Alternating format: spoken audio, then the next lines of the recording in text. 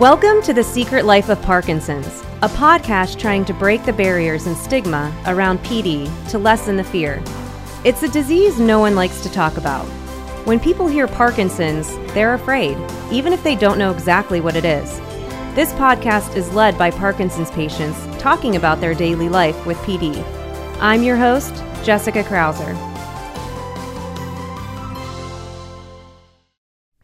Hi, and welcome to The Secret Life of Parkinson's. I'm Jessica Krauser, and as always, I'm with my co-host, Brian Baker. Just the eye candy, just the eye candy. Just the eye candy. That's why we like to have you.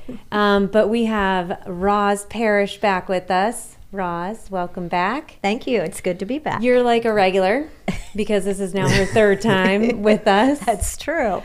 I think she's starting to take over the co-hosting. I actually was going to go to her before I went to you to say and our co-host Roz.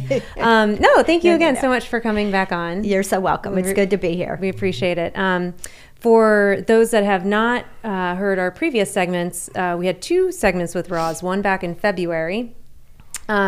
She was talking about her DBS journey, or pre-DBS. Correct. And talking about all the preparations that she was going through. And then just last month? Yes, in May. May 26th. We talked to you after you had... Oh, no. Yeah. Yeah. Right. It was before... Well, no, you had your left side done. Right. 1 month, and then your right side. Right. Then you got the implant. Correct. Here. So you had 3 different surgeries at 3 different times. Right. And then we talked to you at that point. And we called it a special update. You weren't a part of that. That's right. And my son actually did the editing because Steve wasn't around either. We stuck one in. Yeah. And but we talked to you before you got turned on. Correct. I don't know what else to say. So now we want to talk to you about what it's like to be on, and I would say your DBS journey is, you're still in the middle because you probably still have a lot more to go, but you look fantastic. Thank you. And I think you said you were feeling great, so I just want to kind of bring you up to speed. Yeah, get us up to speed. Tell us what's going on. Okay. Well, actually, the best way to say it is turned on. It sounds kind of awkward when you say it, but I had trouble turning on. When I went in that day, it was the analogy that I use is everybody's probably been to the eye doctor at one point, and when you go to the eye doctor, they say, "Is it better 1 or 2? Oh yeah, or 3 or 4?" Well, try doing that for about 3.5 hours with no meds and sitting in a chair, and she just basically did say, I'm going to turn this on, and then she just watched me basically, but she gave me cues. Like when they turn it on, she said, "Tell me when you feel something." Like you could feel a tingle in your hand or your foot, or if you feel woozy, or there was a sign on the cabinet door that I was looking at. She wanted to know if the words got blurry on it. Oh. And so what they do, and your brain it's really probably not meant to be given electric stimulus, but when it happens, there was one episode where I completely broke out in a sweat and my whole back of my shirt was like wet. That wasn't a good option. There was one time where I did get woozy. There was another time when they tested, for my speech, because when you say another time, you're talking all at once. Yeah, okay. Yeah. And they just keep playing with, where they're going to try to set the program so that you have the best results. And then that, at least I understand it, that's kind of like your baseline maybe. Mm-hmm. And then I will go back on June 17th and I will be programmed, they'll do fine detailing and things that, will make things even better. Because the first time through, the rigidity in my right leg is pretty much gone. Stop it. Yeah. Really? Yeah. Like I do not have any rigidity in my right leg. Now that day that I got programmed, it was grueling. It was a really long day. Fortunately, Lisa from Boston Scientific had told me, bring a pillow because you might want to sleep in the car on the way home. And then on Friday morning when I got up, I honestly did not feel like I had any, I didn't need my medicine the minute I got up. I felt great on that first Friday morning. And I went out with, this is my little controller, and I went out with, it was programmed to 0.5 on both my right and my left side. it goes all the way up to 12. Cool. So I started really, really low. And my nurse practitioner, Ellen, she that's kind of what she felt was my best interest to do that. But she also gave me the capability to play with it a little bit, just up to 1.0. What happens when it goes up?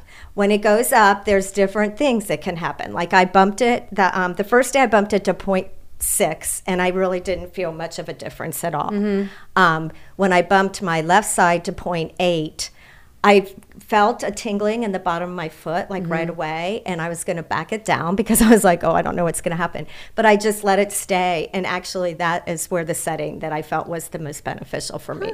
My left side is a little bit more, it's definitely a little more out of control than my right. But I'd also say before like the cameras went on, right, you were fine. Fine, yeah. It's just nervous. Now the nervousness, right, or the anxiety that'll bring it out a little bit. But correct. Like even during exercising today, like I was watching you exercise. Sorry, but okay. I noticed that you used to be very dyskinetic, right, and your tremors, and I didn't see any of that when you were exercising, right. And that's funny that you say that, because the dyskinesia was what my nurse practitioner was really concerned about. I told her that first day that let's get my rigidity first instead of my dyskinesia, but I have felt both that it's gotten better. But the dyskinesia is from the Cinemet, right? Correct. Oh, and that's the other thing. They did take me off one. I was taking a half a pill at 10 o'clock in the morning of Cinemet, one and a half, and taking 1.5 at 2 in the afternoon. And they completely did away with the half pill, and I really don't miss it. So my goal is the next time we go is I'm hoping that they may start saying that we can take a little bit more medications, because her goal is to get me. I also take Mirapex, and her goal is to get. I take that only 3 times a day, 1 milligram, and she wants to get me off of that completely. So what's next for you? Like how often do you go back? Or okay, originally when I first went for all of my setups, and when we first started, I was only scheduled for 2, one on May 26th and one on June 17th. That day she went ahead and scheduled, because they're really busy. And so she went ahead and found time for me on July 14th and another time on September 1st. And at that point in time, I think that they hope to be to the place where I'll be set and I may not have to go back for 6 months. But, we'll see how that goes. Yeah. So, but yeah, I was glad that she put 2 more episodes or 2 more dates in there to have the programming done. So that's awesome. Yeah, it is. It really is. I'm very grateful that, we went ahead and moved forward with this. She's very encouraging, thinks I'm a great candidate. It's just been, for me, it's been a really positive experience. Is there anything, now that you've gone through this, that you wish you knew or that you did differently? Well, everybody's different, and it's just like the disease being different, I've heard lately them say that the disease is like the snowflake disease, and I'm like, that's a really kind of good way to put it, I've heard that from them. Because everyone is different, and but for me, the first surgery was a breeze. We couldn't have asked for it to be better, and I was all smiles, and I think I shared with you one of the other times I was on that I put this right hand out and it didn't shake at all, and I was so encouraged. Well, silly for us, but we did not realize that, when we went up for the second surgery, we being my family, we just figured that surgery would be the same as my first, and it truly wasn't. It was a lot more difficult, just as what I experienced in the OR. I think I've shared with you guys, maybe one-on-one at exercise class, but at one point when I was woken up, I had this tingly feeling in my chest, and I was really hot. Well, come to find out, they were messing with the wires that they had put in just to, try to find where they were going to put the lead. And I think that those symptoms that I had were an effect of, the electric, coming in. So that was, and then I got really agitated because I didn't know what was going on. And, they kind of noticed that I was agitated, and they're like, Roz, what's wrong? And I said, I'm feeling all this in here. And it was kind of a comical, but they said, is it your heart? And I was like, you guys are the doctors. Don't ask me that. But so when I got agitated then too, my right leg went extremely rigid. And so the whole OR experience was completely different from the first time. It wasn't, looking back, it wasn't horrible, but while it was happening, it was just different. And I wish I would have not gotten my eyes set so much on the fact that everything was just going to, be like everything was the exact rosy. same. Yeah. So, but, when I came out of recovery and Dr. Ramo had, talked to Brian and they admitted, Brian. My Brian, my husband, Brian. I was not there. No, Brian Baker wasn't there, which I don't know. Do you want me to say at this point that Brian's... Yeah, what do we want to say here? Do you have an announcement? So, yes, I am following in Roz's footsteps. No, I've talked to Steve, I've talked to Roz, I've talked to a bunch of people, done some research, and I have decided to have the DBS surgery done. Yeah. And I will go in on June 22nd to have the first surgery done. And that's then, like in 2 weeks. Yeah, and then the end of July for the second surgery. You are having both sides done. Both sides are being done. And then I will go have the battery installed in my chest in August, and they've already got the date set to get it programmed. Awesome. That's so exciting. Congratulations. It's exciting. It's nervous. It's everything all at once. When I got diagnosed with this, I said I was going to do whatever it took to, beat it and make life the best it could be, as long as it could be. I'm taking a lot of medication right now. Yeah. Can you show us how much medication you're taking? So we were talking about this in one of the other podcasts, the jumbo. Put it out here. The That's jumbo crazy. So that's 2 weeks worth of medication. That looks like a lot. That looks like a whole lot. This is 2 weeks. 2 weeks. Yeah. How many pills do you take a day of this? I take 12 pills, or no, 8, 2, 4, 6, 8 pills of that a day. What else? In addition, and I take another pill 4 times a day, and I take another pill 1 time. So just without any supplements, just my Parkinson's, I'm taking, 12, 15, 13 pills a day. I lost count. Yeah, 13, yeah. Like, I just know I take 9, and that's all. Yeah, so 13 pills a day. That's not vitamins, not supplements. Yeah. Right. It's just, right. I get to the point where I can't swallow another pill. I sure. just can't take another pill. And so I'm hoping that'll lessen the amount of medication I have to take. On that, this medication is extremely expensive right now. It's ridiculously expensive. So that's the other thing too. Yeah, is it save you some money, hopefully. Well, yeah, and just trying to get off some of the medication. Right. I just feel like I'm on it all the time. But. Right.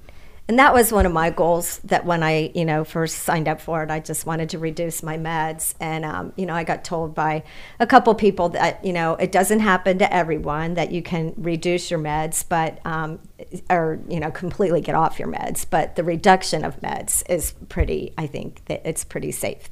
Hopefully that will happen for you.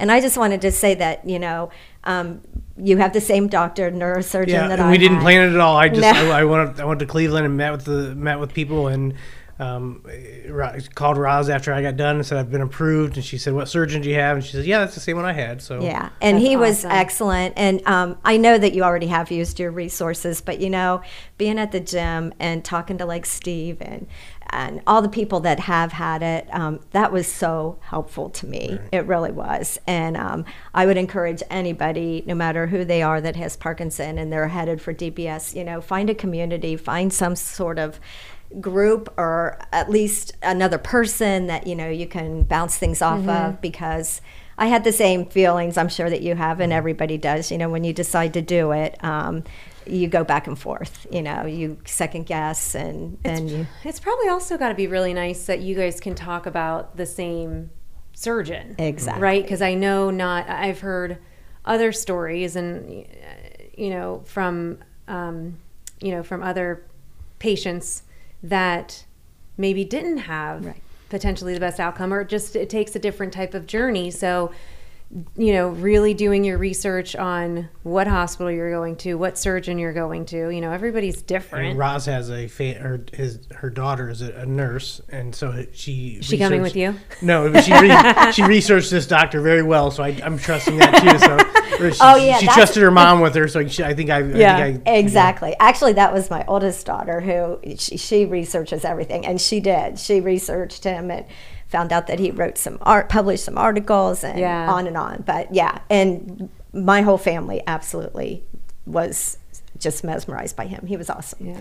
So, and I mean, I have to say in there too that, when I first found out that he was going to be my surgeon, I was a little worried because like Steve, that's not who did Steve's. And I'm trying to think who else I even talked to about it. But, I was like, oh man, no one's heard of this guy before. Well, surprise, surprise. He was over the top. So fantastic. Yeah. That's good. Awesome. Good.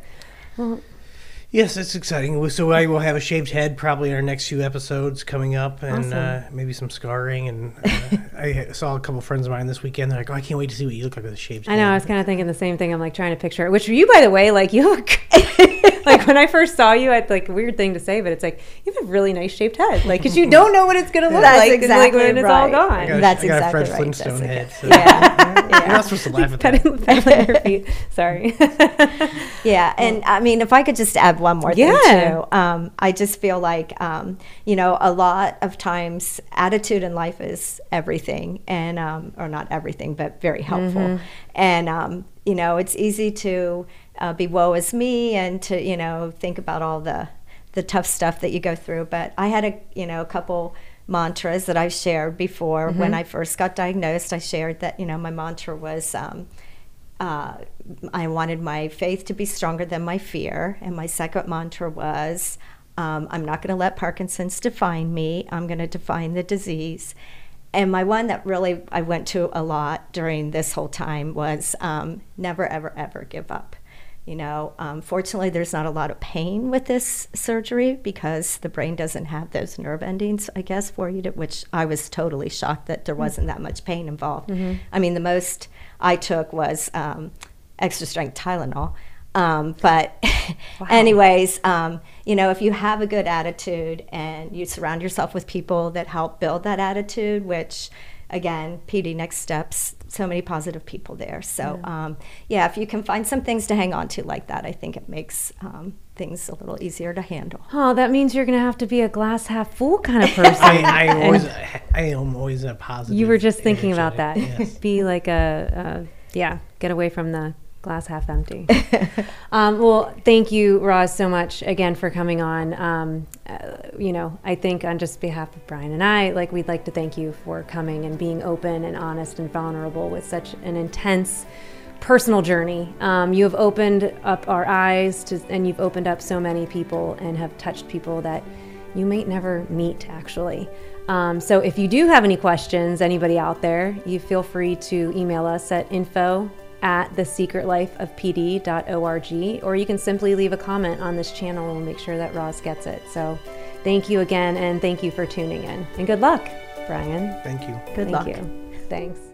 The Secret Life of Parkinson's is produced by Melissa Carlson and Steve Brandenburg. To contact us, email info@thesecretlifeofpd.org. The Secret Life of Parkinson's is not responsible or liable for any medical advice, diagnosis, course of treatment, or any other information obtained through this podcast. The information provided by The Secret Life of Parkinson's is not intended to be a substitute for professional medical advice, diagnosis, or treatment. Never disregard professional medical advice or delay in seeking it because of something you heard on this podcast. You are encouraged to consult a physician for a definitive diagnosis.